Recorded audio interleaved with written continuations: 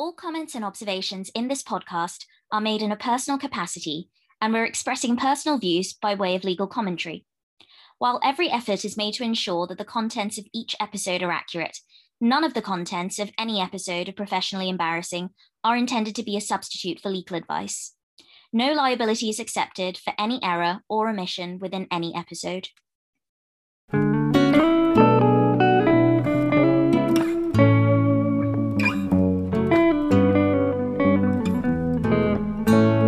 Welcome to Professionally Embarrassing, your fortnightly family law podcast hosted by me, Malvika. And me, Maddie.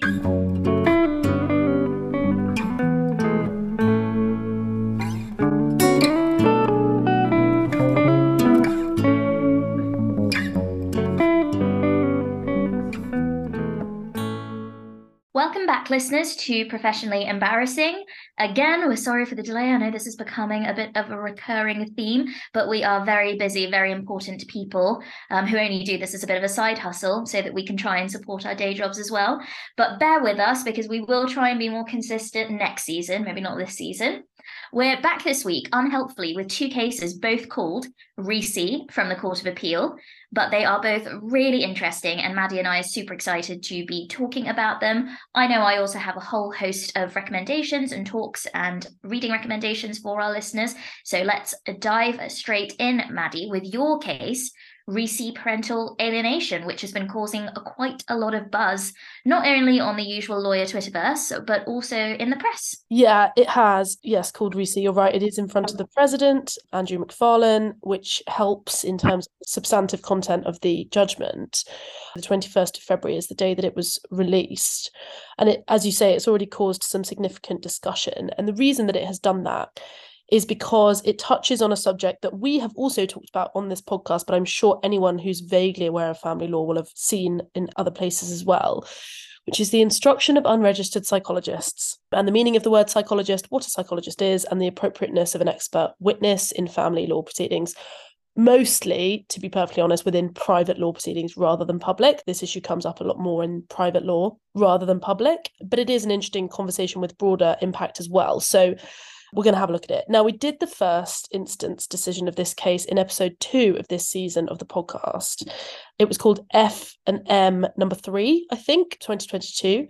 So if you're interested in the facts of the case, go back and listen to that, because I'm not going to go into any real detail about the facts of the case. Essentially, it involves two children who are now aged 13 and 11. Final orders were made in 2015, authorising that the children live with their mother. Contact broke down in 2018. The father made an application for enforcement and variation. And in an order dated the 25th of March 2020, during the second set of proceedings, there was extensive provision made for interim contact between the children and the father, and provision for expert evidence for a psychologist or psychiatrist to inform the court as to the nature of the dynamics in the home and what was happening on the ground in terms of why the children were refusing to see their father. As a result of that order, the expert evidence order, an expert who's identified only in the judgment as Miss A was chosen to undertake the work in the summer of 2020, and her report, which was filed in October 2020, was clearly influential. She concluded that the children had been alienated against their father by their mother, and she considered that the eldest child showed signs of severe alienation and the younger sibling was on the same trajectory. Following on from that report, Her Honour Judge Davis, in the case that I just mentioned that we covered in episode 2, ordered the removal of the children from their mother's care and directed that there should be no contact between the mother and the children pending a fuller hearing in October. In October, the judge ordered that the eldest child should weekly board at her school and have her home base with a relative, and that the youngest child should live with the father, and there was limited contact with the mother. There was then a final hearing in June of 2021, following an adjourned hearing in February 2021, which concluded that the children should move to live with their father, and there should be a period of suspension of contact with the mother to allow for settling in, following which contact with the mother was to develop in a structured manner. So that was the end of the proceedings. Following on from the final hearing in June 2021, the mother applied for permission to appeal the fact-finding part of that judgment. So what the court did was made findings about things and then made a welfare decision in the same hearing. And what the mother did was apply for permission to appeal the fact-finding, saying that the judge was wrong to rely upon the report of Miss A, the expert, whom holds herself out as a psychologist and give diagnoses, despite not being qualified to do so. The judge was wrong to give any weight to her report, given that she does not meet the criteria in Part 25. In this regard, the judge completely failed to deal with the criticisms made on behalf of the mother of the expert and was wrong in the circumstances to accept the recommendations. That was the ground of appeal made following the final hearing. The appeal or permission to appeal came before Mr. Justice Peel in the proposed challenge to the instruction of the expert. He said that that appeal was entirely without merit and dismissed it. There was a further hearing which took place following the fact-finding in June 2021 in February 2022, which dealt with a number of issues in terms of arrangements and welfare, and also made a Section 9114 order, I think following a number of applications made by both parents. At the February 22 hearing, the mother issued an application to reopen the fact-finding issues that had been determined in June 2021. So the mother said that she wanted to make an application to reopen the finding of fact and welfare determination to review the safety of the findings made on parental alienation in light of concerns about the significance attached to Miss A's opinion as set out in her assessment reports and oral evidence and its consequences. So she made an application under what we would call a RE application, so under RE 2019, to reopen findings made by the court, which is the three-stage test as set out in RE 2019 by Lord Justice Peter Jackson. So she made that application. The judge considered that application and dismissed it. She said that, concerning the three-pronged test under RE, the court knew that there needed to be finality to the proceedings, that it had weighed up other relevant issues, not just Miss A's report, but also there is no reason to think that a rehearing of the issues would result in any different findings from the decision that the judge made a year ago. The issues were fully explored and there's no solid grounds for believing that the earlier findings require revisiting. That judgment is now the subject of an appeal again, which forms the judgment of RE-C. So there was a final hearing with a fact-finding element. Mother made an application to reopen the findings. That application was dismissed. Mother now appeals the court dismissing her reopening of the findings made in June 2021.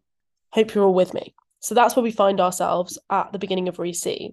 The mother's appeal is against the decision to dismiss the application to reopen the findings, which is based on a number of grounds, primarily that the judge was wrong to determine the application without expert evidence as to Miss A's qualifications, and two, that the judge was wrong to hold that there was no new evidence or information indicating that the opinion of Miss A was unsafe, and finally that the judge didn't apply FPR 2010 PD 25B properly and had failed to have specific regard to criticisms of Miss A's work in the present case. Now, permission to appeal for this particular appeal was granted by Mr. Justice Peel on the 15th of July 2022, not because the proposed appeal had a real prospect of success, but he said for some other compelling reason, namely that it was in the public interest for the court to consider the instruction of unregulated psychologists as experts in the family court in general, and Miss A's instruction and role in this case in particular. So that was the remit under which the case came before the Court of Appeal. The appeal is opposed by the father, by the guardian, but it is supported by the ACP, which is the Association of Clinical Psychologists. They take on a very active role in this judgment, and their role in the appeal is actually criticised quite heavily by the president. I'm not going to go into the whys and wherefores of it because I don't have enough time, but essentially the ACP were essentially taking on the prosecution of the appeal on behalf of the mother, because they were very concerned about the role that this expert had played in relation to being a psychologist within the family court. So they take on quite a rigorous role in the appeal. So one of the interesting factors of this case is that ground two of the appeal on behalf of the mother and supported by the ACP is that there has been new information available since the hearing of the case in June 2021 that means that the instruction of Miss A as an expert casts doubt on the safety of her recommendations. Now, you'll all be aware of this because we've talked about all of these things on the podcast before, but the things that the appellant points to in support of this proposition are the memorandum from the President of the Family Division, October 2021, on experts in the family court. We've talked about that. A quotation from a speech given by the President in Jersey on the 8th of October 2021, which supported the issuing of this guidance. The guidance issued by the ACP in December 2021, and the guidance issued jointly by the Family Justice Council and the BPS, which is the British Psychological Society. Taking each of the sources of these information in turn, the President goes through in the appeal the impact of these particular pieces of information on whether or not this expert was appropriate for the role at the time that she was involved in the case and at the time the court made the findings. So we know about the memorandum, which obviously says the family court needs to adopt a rigorous approach as to the admission of expert evidence. Practice Direction 25B, paragraph 4.1b, requires an expert to comply with the standards set out in the annex of the practice direction. These include requirements to have been active in the area of work, to have sufficient experience of the issues, to have familiarity with the breadth of current practice or opinion, if their professional practice is regulated by a UK statutory body, that they are in possession of a current licence, are up to date with CPD, and have received appropriate training on the role of an expert in family courts. Psychologists are mainly regulated by the Health and Care Professionals Council, the HCPC. The Family Justice Council has issued guidance jointly with the British Psychological Society on providing expert reports in the family courts. I'm going to talk about that in a minute. Where the expert is not subject to statutory registration, i.e. child psychologists or child psychotherapists, paragraph 6 of the Annex identifies alternative obligations to ensure compliance with the appropriate professional standards.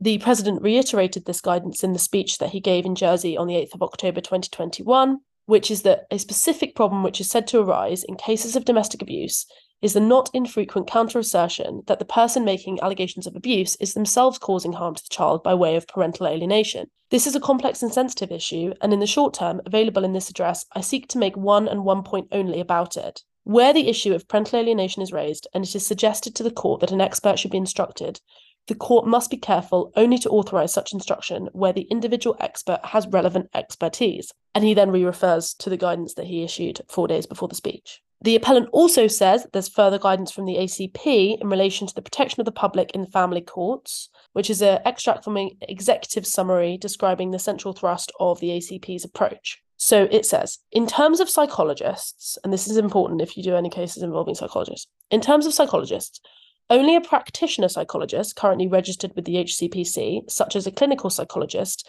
can give a diagnosis or formulation or make recommendations about therapeutic interventions. Some, but not all, practitioner psychologists can make recommendations about capacity. ACP UK is aware of several cases in which psychological experts who are not HCPC registered have suggested inappropriate diagnoses and have made recommendations for children to be removed from their mothers based on these diagnoses. HCP UK wishes to support those instructing experts for the courts to understand the importance of using HCPC registered practitioner psychologists and is available for consultation on such matters. The court then looks at the guidance issued in May 2022 by the Family Justice Council and the British Psychological Society, psychologists as expert witnesses in the family courts in England and Wales, standard competencies and expectations. And this is the interesting bit, which I think people should be aware of and perhaps aren't. Statutory regulation for psychology in the UK was introduced in 2009.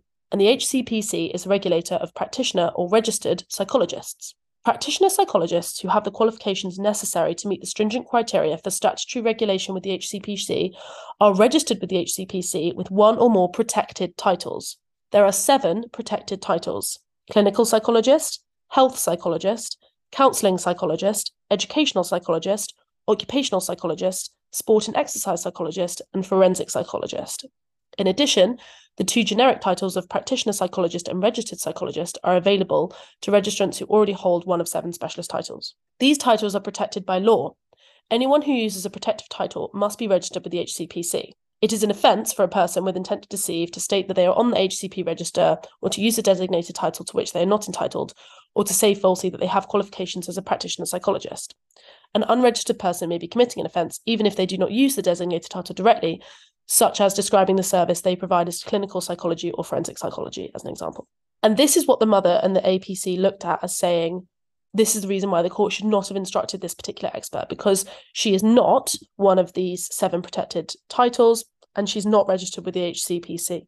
Now, what the President asks, which is the salient point, is there any law or particular reason why the court can't instruct someone who is an unregistered psychologist to undertake work, provided that they understand the remit of being a psychologist? Because we'll all know that there is no definition of expert for the purposes of family proceedings, and there is no definition of psychologist beyond the 7 labels which have statutory protection. Now, this particular expert does not say that she's one of these 7 protected characteristics. That would be a fraud, an offence, because she isn't. And these concessions are followed by the following important concessions.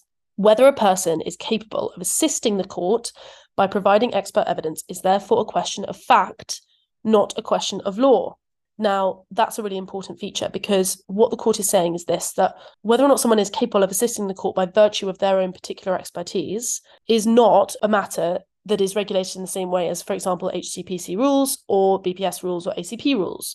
So there is no definition of these 2 things, and the court needs to be careful as to how it looks at what they're looking for the expert to do and how the expert can provide those services within this framework.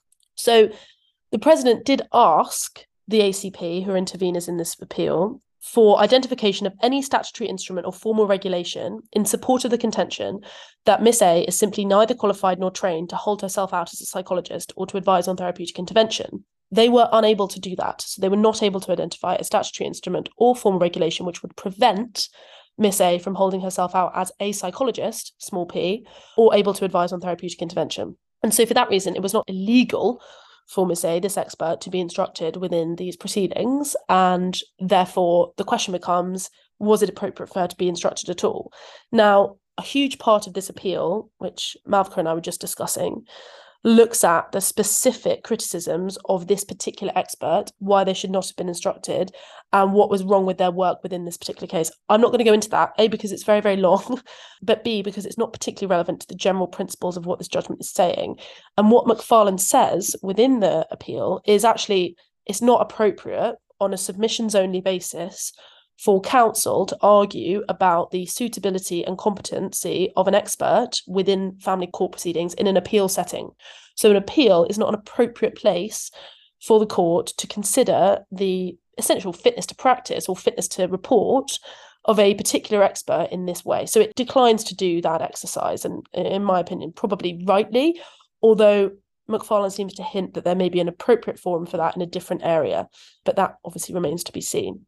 So what Macfarlane goes on to say is that it is at the core of the mother's case on appeal and the ACP's submissions that Miss A is unqualified to call herself a psychologist, to conduct a psychological assessment, to act as an expert in the family court, and in particular to discharge the specific instructions given to her in this case. These were bold and firmly stated assertions that led the court to ask counsel at the first hearing to be taken to some authoritative document in support of this, the statutory instrument or regulation. They could not do so. And therefore, the principal element of the ACP's patchwork submissions is that only practitioner psychologists or those who are registered with the HCPC should be permitted to give evidence in the family court. That's not what the family court rules say. It's right that an individual who is not registered with the HCPC may not use one of the protected titles that I've set out, and if not chartered by the BPS, may not call themselves a chartered psychologist. This is very solid ground and provides a clear and reliable indication of expertise. Difficulty arises, however, from the fact that the title psychologist is not of itself regulated or protected. So you can call yourself a psychologist, small p, without needing to be chartered by the BPS or registered with the HCPC or one of the particularly protected titles. Therefore, when unqualified people refer to themselves as psychologists, this may create confusion from the public, other professions in the legal system, but unless people cross other boundaries, such as laws concerning misrepresentation of qualifications, deception and fraud, it is currently not illegal to do so. Now, what does Macfarlane have to say about all of this? Looking at paragraph 86 of the judgment, which is where his comments on this start, it's titled Unregulated Psychologist as Expert in the Family Court, Guidance. And he says this: before leaving these issues and turning shortly to the two remaining elements of the appeals, which I'm not going to deal with in this summary, this in some ways unsatisfactory hearing does provide the court with the opportunity to draw the recent guidance together and to flag up key points in clear terms. What follows, unsurprisingly, is not intended to change or amend what is said in the FJC BPS guidance or the President's memorandum. It draws, where appropriate, on the ACP guidance and on Council's submissions. But in doing so, the court is conscious that this material is generated by a single campaigning association and is not material emanating from a regulating body or office holder official body within the family justice system. So, there is no definition of expert in family court proceedings, save for the circular procedural definition at FPR 2010 Rule 23, that an expert means someone who provides expert evidence. Certain statutory exceptions to the term are set out in the Children and Families Act Section 13.8.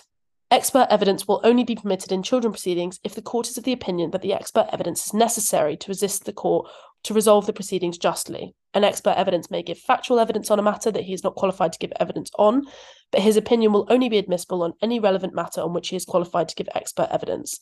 There is no definition of qualified. Save for those individuals who are excluded from giving expert evidence by the Child and Family Act 2014, Section 13.8, the question of whether an expert is qualified to give expert evidence is a matter for the court in each individual case. The instruction and role of experts in the family court is already the subject of extensive coverage within Part 25 and Practice Direction 25A to D, in particular the duties of an expert, standard for expert witnesses, and so on. Certain categories of psychologist, for example, clinical psychologist, have a protected title, which may only be used by those who are validly registered under the regulations.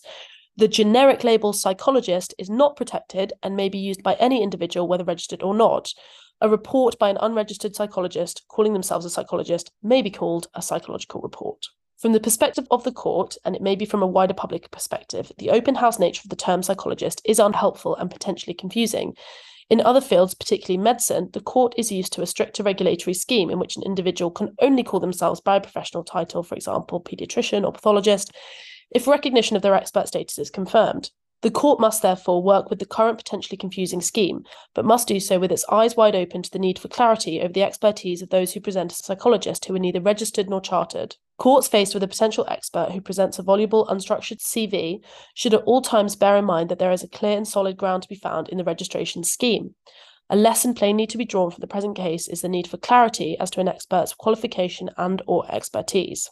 Where a potential expert is registered with the HCPC is entitled to hold themselves out as an expert, this can be taken as sufficient qualification. Further detail in the CV may assist with the choice of one particular expert over another, but it is the kite mark of the HCPC registration which should resolve the question of qualification without more. A psychologist's CV should, therefore, prominently highlight whether they are HCPC registered or not. It is incumbent on an unregistered psychologist to assist the court by providing a short and clear statement of their expertise. It is not, however, for this court to prohibit the instruction of any unregulated psychologist. The current rules and guidance are clear and contain an element of flexibility. The question of whether a proposed expert is entitled to be regarded as an expert remains one for the individual court. Therefore, the court agrees that there is a need for rigour during the process of identifying and approving an expert for instruction in the family court. Given the potentially confusing use of title psychologist, the need for due rigour is underscored. In the present case, evidence of a lack of rigour arises from the court indicating its initial order is to either a psychiatrist or a psychologist. It is not necessary to do more than state that plainly there is a significant difference between the two. The difficulties that have arisen in these proceedings, where much time has been taken up at first instance and on appeal in attempting to evaluate Miss A's qualifications to discharge her instructions, indicate that work should be done to assist parties and the court at the initial stage of choosing an expert by establishing a template into which the basic qualifications of any psychologist should be entered. The aim of the template will be for readers to see at a glance whether an individual is currently registered with the HCPC or a chartered psychologist or not. Further information displayed shortly and clearly should identify any formal qualifications, post-held and published work. If, on investigation by the FJC, the three-tier structure controlled by the publishers of assessment tools is seen as a valid indicator, that too should be included. Such a template might include some easily understood traffic light indication of expertise. A template of this nature would, I believe, greatly assist courts in divining the basic level of expertise of a potential expert witness. It would remain open to the court to instruct any person who it considers is capable of discharging the role, but particularly where a proposed psychological expert is unregistered, the court should be on notice to the need to look more carefully at the underlying evidence of appropriate expertise. So there you are, some more guidance about psychological instruction within the court and the need for both rigour and, I think, caution in relation to unregistered psychologists. Malvika, what do you think? I think that for a lot of people, that judgment, this sort of highly anticipated judgment, is going to be a bit wah, wah, wah. And I don't know if that's necessarily fair, because I think a lot of non-lawyers in particular are being critical of the Court of Appeal for not giving sweeping guidance, which I think would probably fall outside the remit of the Court of Appeal. The sort of guidance that people might have been expecting about the appropriateness of unregistered, unregulated, in quotation marks, experts is probably the role of Parliament. It's probably the role of statute. And the Court of Appeal's role in this context was very limited. It was dealing with this particular case, this particular set of circumstances, and when I knew that the judgment was being appealed, I wasn't particularly expecting the appeal to succeed. I was excited for what I thought the Court of Appeal might be willing to say in terms of further guidance, but I didn't really see any obvious errors in the judgment of Her Honour Judge Davies. So I think that is probably about as far as the Court of Appeal can go. And what that is to effectively restate the law as we know it, which is, of course, you've got to be scrutinising experts when you're considering who to instruct under Part 25. Of course, that has to be a rigorous exercise where you look at their CVs and their experience and consider whether or not they're appropriately qualified to deal with this particular issue. So if you hear any clattering in the background, my niece has wandered in and has decided to make a bit of a commotion and has spilt my can of Coke all over herself. So what I was saying is that I don't think it's a particularly exciting judgment, and maybe it's not exactly what people expected or hoped for. But I think, in fairness to the Court of Appeal, that's probably about as far as it could go. Yeah, and it is actually very helpful for practitioners, because I do sometimes think we fall into a trap of not looking properly at who we're instructing, particularly this order that says either a psychiatrist or a psychologist. I mean, blatantly, the two are very different and address very different things. And it should be the role of us and those who instruct us to make sure that the expert that's been appointed, A, either is or doesn't need to be appropriately qualified, B, is or doesn't need to be regulated, and C, is able to actually discharge the instructions. The court says, look, we can instruct whoever we want within the remit of psychologists in this particular instance, but it still needs to be someone appropriate. And if you want someone properly qualified, don't appeal after they've done it. Check before they're appointed. I think that's got to be the message. That's the message I'm getting from Macfarlane. Yeah, I 100% agree. I think we've all become a bit lackadaisical when it comes to the instruction of experts, letters of instructions that are sort of copied and pasted from templates and aren't tailored to the circumstances of the case.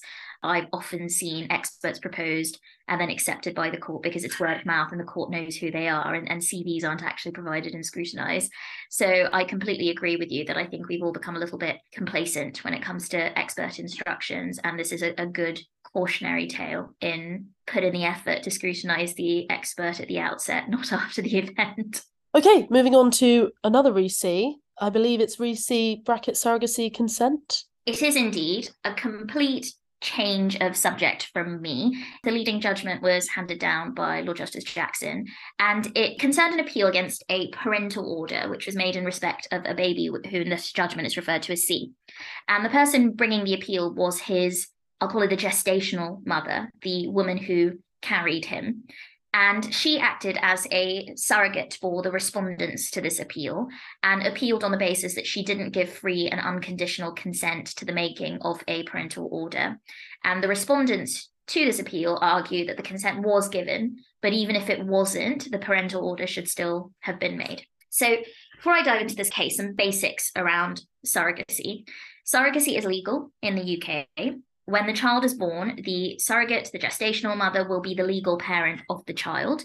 But after birth, the intended parents to whom the surrogate is giving the child apply for a parental order to transfer legal parenthood to them. So the background to this is that the parties met several years ago and the appellant offered to act as a surrogate for the respondents. A surrogacy agreement was signed, artificial insemination took place using the appellant's egg and the second respondent's sperm, and the appellant became pregnant. Now, several months into the pregnancy, the relationship, very unfortunately, between the parties deteriorated, and the appellant said she was becoming more and more attached to the baby, and she felt underappreciated. And the respondents say that she was keeping them at arm's length during the pregnancy. C was born in September 2020 and was handed over to the respondents, to the intended parents, 7 hours after birth. And 2 months later, they applied for a parental order. Now, this application is governed by Section 54 of the Human Fertilisation and Embryology Act. And the provision at the heart of this appeal is Section 54, subsection 6. And that provision says that the court must be satisfied that the woman who carried the child has freely and with full understanding of what is involved agreed unconditionally to the making of the parental order. So what happened is that during these court proceedings in respect to the application for a parental order, the appellant returned the acknowledgement form saying she didn't consent to the making of the parental order, that she opposed the application. So CAFCASS, as is usual in these sorts of cases, appointed a parental order reporter who filed a report saying that she couldn't recommend that an order be made because the appellant hadn't consented, because she wanted to keep her parental responsibility to allow her to have legal rights to spend time with C. I'm going to skip through some of the background to the hearing, which was the subject of this appeal. That hearing was before Her Honour Judge Gordon Saker, and ahead of that hearing, the appellant filed a statement saying she always thought that she would consent to the parental order, but then she developed unexpected feelings for the child, for C, and had anticipated being a significant figure to him, but now she feels pushed out. So she says she'd agree to a parental order being made, but on 2 conditions: that a child arrangements order was made providing for monthly contact, and a prohibited steps order was made preventing the respondents, the intended parents, from moving without her consent. Now, any keen listeners' ears should have perked up then if you listened closely to my recitation of section 54, subsection 6 earlier, namely the requirement for the surrogate to agree freely, with full understanding and unconditionally to the making of a parental order. So what happened at this hearing before Her Honour Judge Gordon Sager in August 21 is that the hearing was all of 22 minutes. The respondents' counsel invited the judge to make a parental order on the basis of the appellant giving consent. Now, Maddie, just to shake things up this episode, I am going to ask you to do a little bit of role play with me here. I've sent to you the transcript which has been set out in the judgment. I'll be the judge, you be the appellant, all right? Miss A, that's the appellant. Miss Maxwell has outlined the position to me, and as I think you probably know, there are a number of matters in the statute, section 54, that I have to be satisfied about. And one of those, Miss Maxwell has rightly reminded me, is that you freely and with full understanding of what's involved agree unconditionally to the making of the order. If you only agree to the making of the order if there's a child arrangements order, then that would obviously not be freely and unconditionally given consent. The other matters in the statute are all dealt with amongst the papers, in particular, and also Mrs. Chapman's report, so I don't think any of those cause me difficulty in making the order. The only one that does is the consent, because although I understand there's an agreement that there will be contact, and I will be asked to make a child arrangements order, I can't do that as a condition of making the parental order. I can only make the parental order if you freely consent and without conditions. So first of all, does that make sense to you, what I've just said? I know sometimes for a non-lawyer it gets a bit convoluted. You're nodding, so that's helpful, thank you. Then I suppose, first of all, is there anything you want to ask me? And then is there anything you want to say in response, as it were? Thank you, Your Honour. There is nothing I want to ask you, but in terms of the condition, the unconditional consent, I think I would be lying if I said that I unconditionally consent to it, because it is, I would like to see C, and so I am making the consent on that I see C. If I don't unconditionally give it because I am fearful that I won't have time to spend time with C, I would like to see C, and so I'm making the consent on that I see C. If I don't unconditionally give it because I am fearful that I won't have time to spend time with C, and so that's why I can't quite unconditionally consent. However, I do believe it is in all of our interests to move on with our lives and to kind of start rebuilding our relationship again. And I do feel that having a child arrangements order is best for all of us, along with a parental order being made. But I couldn't lie and say that I do give my consent unconditionally, if that helps, Your Honour.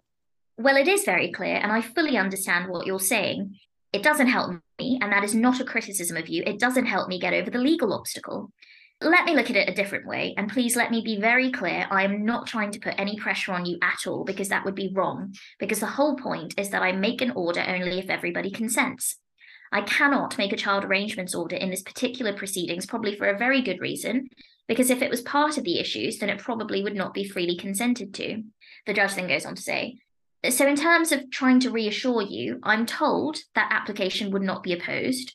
You could make it orally once I've concluded the making of a parental order, but I cannot make the parental order unless you do consent to it.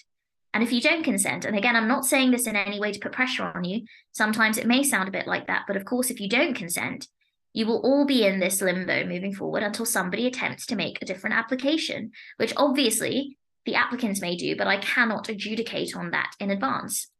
So we're in a slightly difficult position. I think you consent to the concept that the applications are, as it were, C's parents, and that is recognised in law.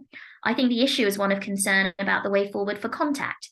But unless I have you unconditionally consenting, I think we can't move on from this limbo. So try to think about what I've just said for a minute. And while you're thinking about it, I'm going to go to Mrs. Chapman to see if she would like to add or say anything, because I think apart from this difficulty, she feels that the criteria are met, but I just want to check with her.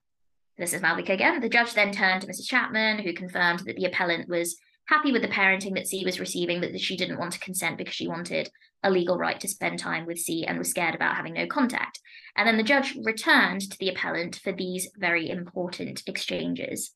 So, Miss A, we're in the position that as a matter of law, and also considering C's welfare, I think all of us agree that a parental order is the right thing for him.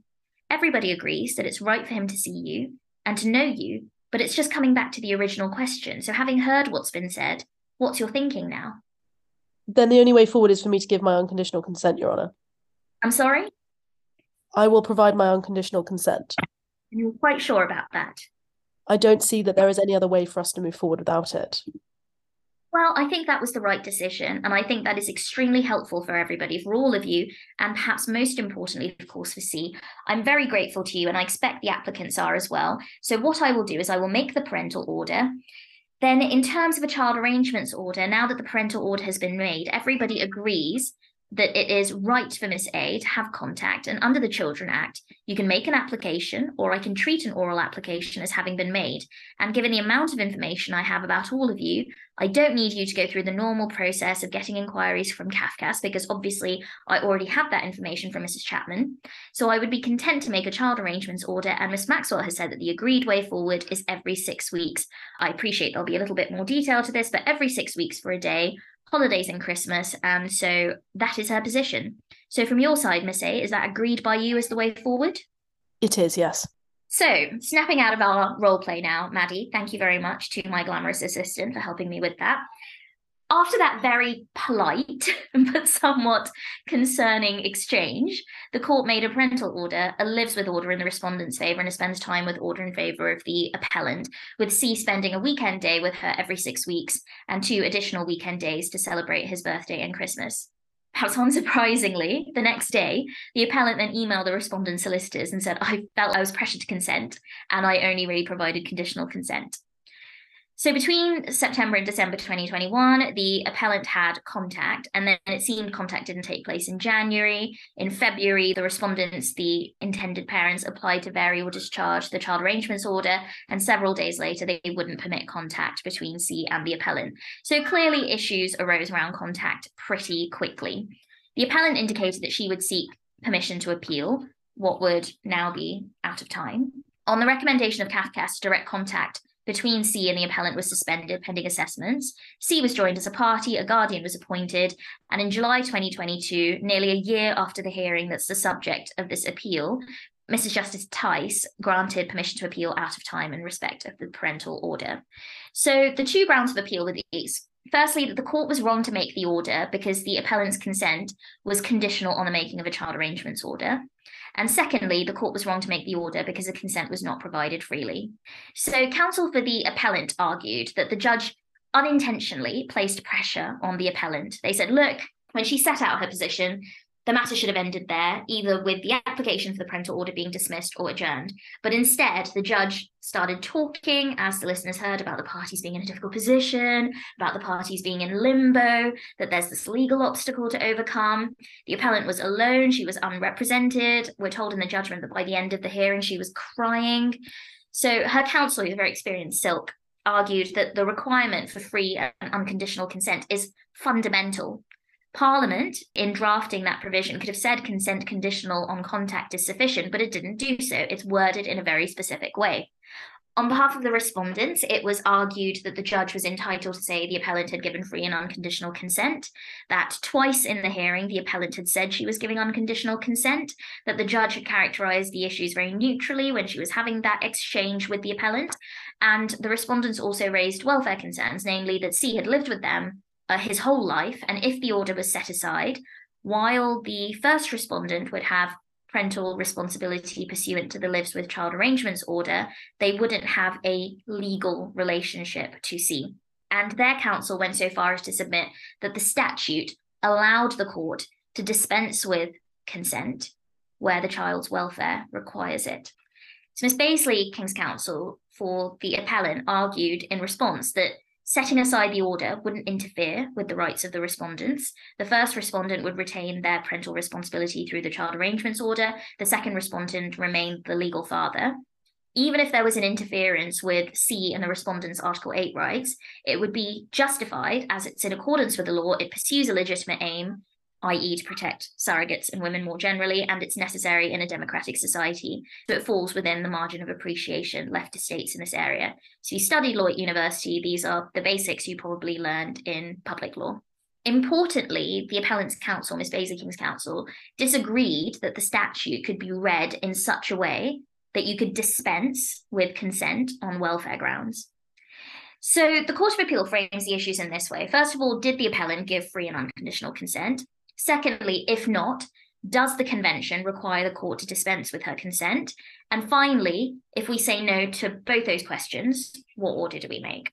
And perhaps unsurprisingly, the Court of Appeal finds that she did not give free and unconditional consent. They noted that this was a remote hearing, that she was alone. She found her position on consent being represented as the only obstacle to the court reaching a resolution, and she was addressed at some length by the judge. And while the judge was motivated by C's best interests, the welfare assessment had nothing to do with the issue of consent.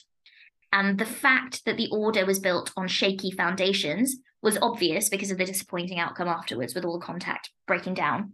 The Court of Appeal found that the appellant's consent was given on the promise of a child arrangements order.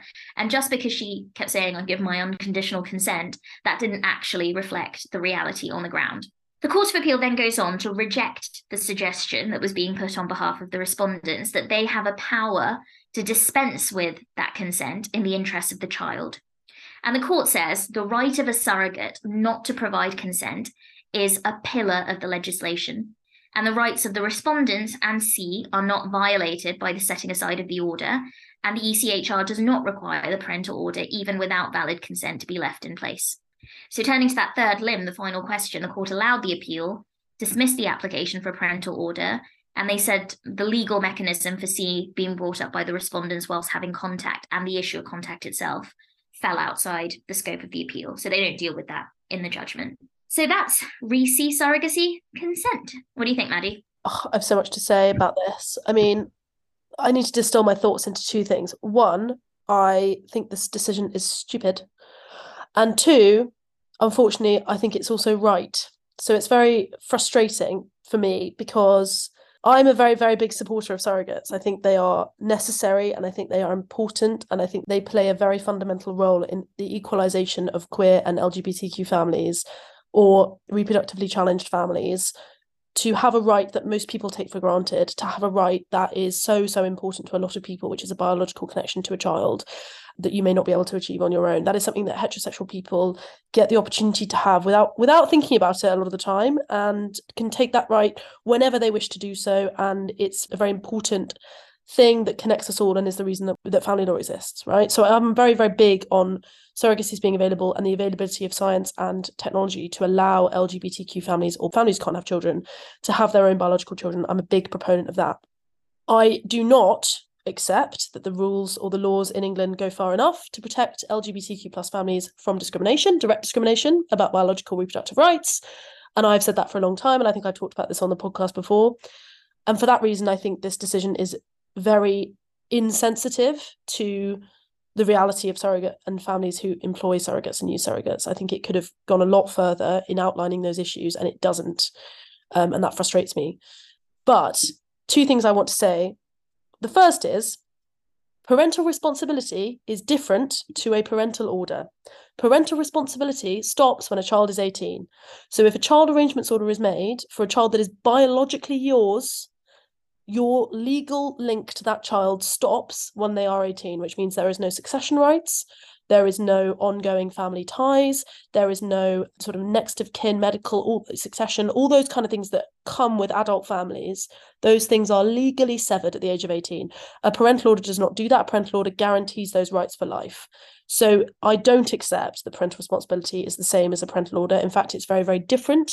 And in the interest of a child for the rest of their lives, I think the court should have been much clearer about the impact and consequences of parental responsibility as a lives with versus parental orders.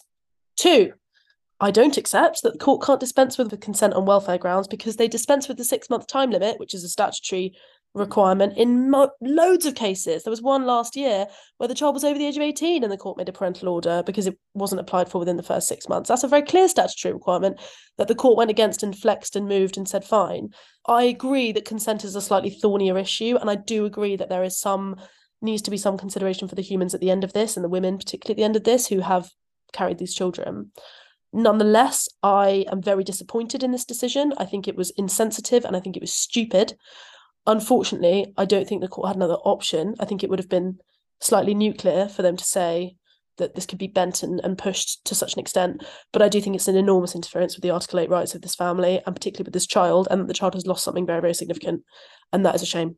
Yeah, I think when we read cases like this, there is always this tension, isn't there, between wanting to validate non-traditional families, reproductively challenged families, LGBTQ plus families, and also wanting to protect the rights of the surrogates who are unfortunately in a very vulnerable position because the law as currently drafted doesn't offer a great deal of regulation or protection for surrogates. It almost, yes, surrogacy is legal, but beyond that, the court sort of leaves it up to the parties themselves to sort it out between themselves. And I think that it's a very tricky balance to strike between, of course, wanting to recognize that a surrogate inherently puts themselves in a vulnerable position by offering their body and their womb to facilitate this whole process. And it's not as easy as simply sort of detaching your emotional connections to this child with what you're doing, but also wanting to offer some protection and validation for non-traditional family structures.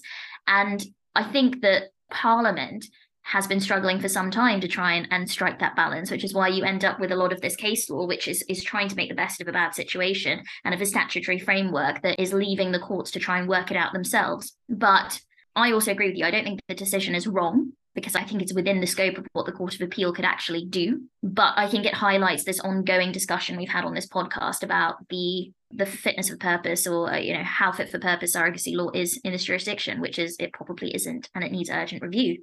Yeah, one of the things that I would like to see in my sort of career or lifespan as a barrister is change to Section 54, because there are so many elements to it that are not fit for. But I mean, the 6-month time limit's basically dead now, because there's so many cases that say you can bend it and flex it and make it work for families, even though Parliament haven't changed it. So that's basically gone. The reasonable expenses thing, I mean, we all know that that's bent and flexed all the time. Surrogates get paid for all sorts of, reasonable things that the court endorse, and as they should. It's a very difficult.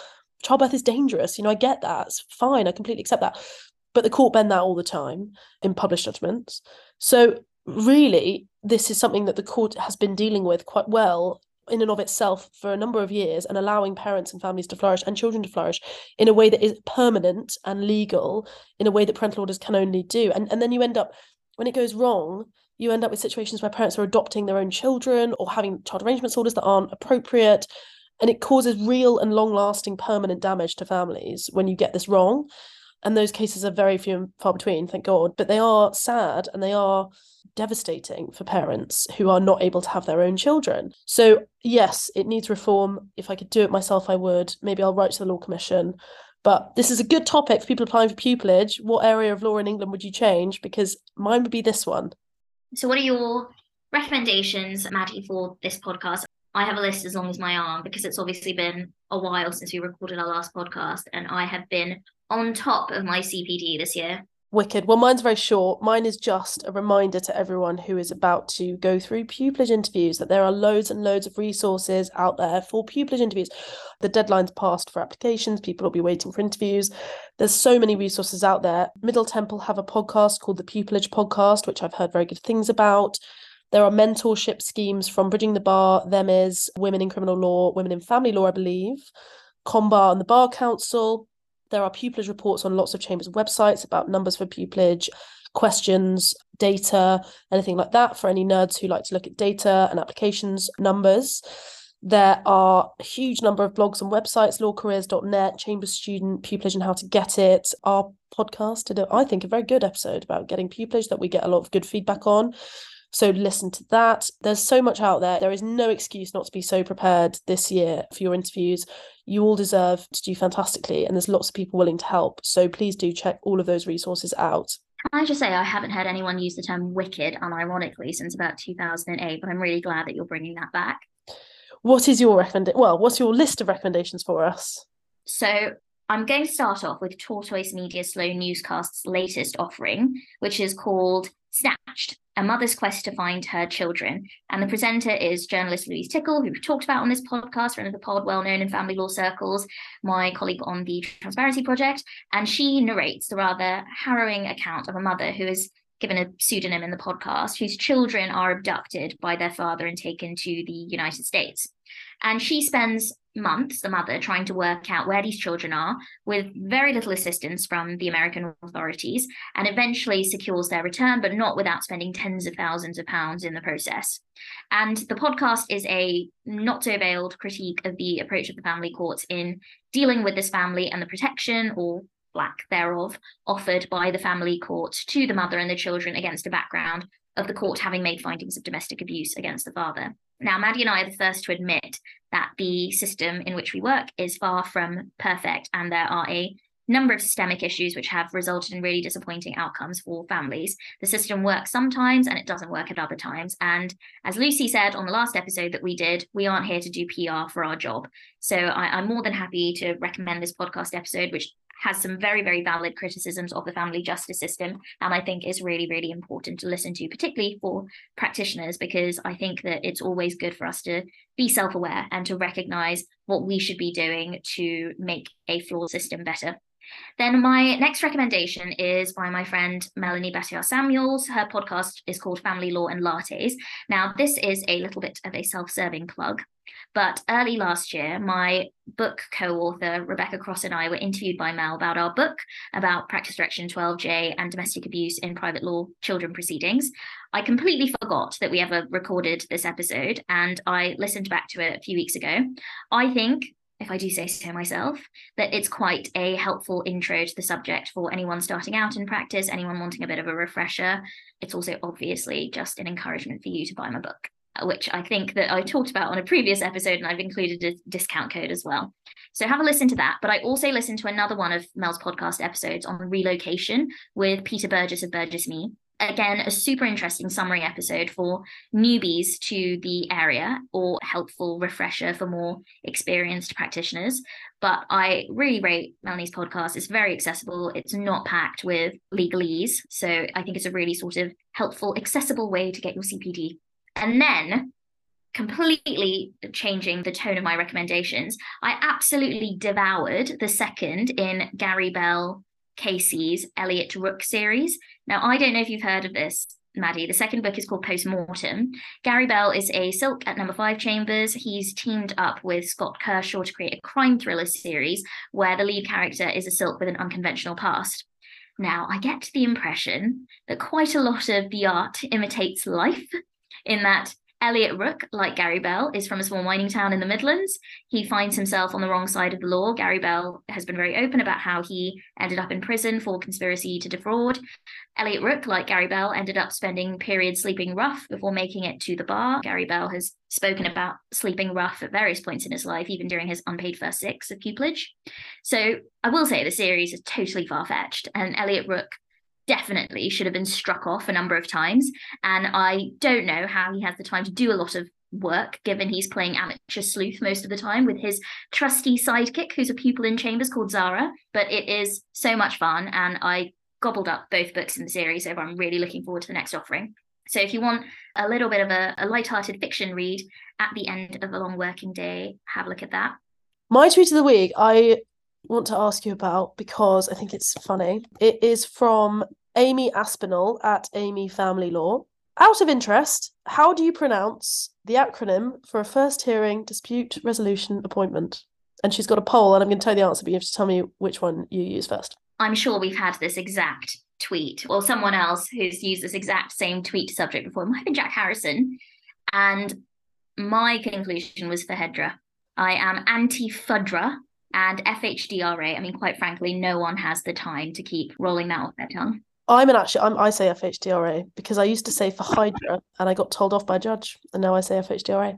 I have an addition to this, which is from me, which is, what do you call first hearing in financial remedy proceedings? Depends on my mood. First appointment, probably. Correct. So I was also told recently by a finance practitioner that there is no such thing as an FDA, and it should be called a first appointment. So just a little bit of trivia for you all there for future reference. I mean, I think quite frankly, if anyone is correcting your pronunciation of anything, is, telling you off for saying sweat instead of social work evidence, get a life. You know what we're talking about. We've got other things to worry about. And also, just out of interest, the number one winner on Amy's poll was FHEDRA. So that's apparently what everyone's saying. So for Hydra or for FHEDRA doesn't feature. What's your tweet of the week? I really need to get off the Shelley Laister-Young train, especially since I recommended her tweet last time as well. And I know she loved that I said that she tweets some bangers, and that's going to go on her headstone at some point. But she really does tweet some bangers. And I was just scrolling through Twitter as you were talking, and it popped up at the top of my feed. And I thought, you know what? I really do want to talk about this. So I'm going to. And I don't care how many times we've made Shelley tweet of the week. Anyway, she is quote tweeting a FLBA tweet about a workshop on applying for silk, which friend of the pod, Lucy Reed, was also helping with. And she quote tweets that, and she says, K and C are officially the most expensive letters in the alphabet. £2,300, including VAT, to apply. £4,000, including VAT, if you're successful. I don't think anyone ever saw this on my horizon, but holy diversity issue, Batman. I know. Bad, isn't it? I saw that as well. Shocking. Yeah, I mean, the process of applying for silk, as we heard from Lucy last time, already sounds pretty bloody tortuous. But come on, £6,300 plus £6,300 including VAT? That's taking the piss. I also saw, I think when the silks were announced this year, again, congrats to you all, someone said that the people who organise it, the silk committee, are actually in profit. So they're taking all this money every year and they're not actually spending it to meet their income, which I think is not very good. And they should maybe think about that. No. And it's probably going to lead to an overrepresentation of barristers from certain areas of the bar which are traditionally better paid. Maybe criminal practitioners are probably going to struggle in particular to meet the financial demands of applying for silk. We don't want any really, really well-deserving talent to be turned away. I mean, the same sort of diversity hurdles that the bar encounters at every stage of practice, even at the junior end, it really shouldn't be popping up again at the silk end. I mean, come on. I completely agree. Something, hopefully, that we may see change in our careers as well. Well, thank you so much for joining us. I really enjoyed that episode. It was really interesting, and the Battle of the Reese's, I'm sure, will continue. And we will see you all for episode 8 in a couple of weeks' time, or maybe a bit longer. Bye, everyone.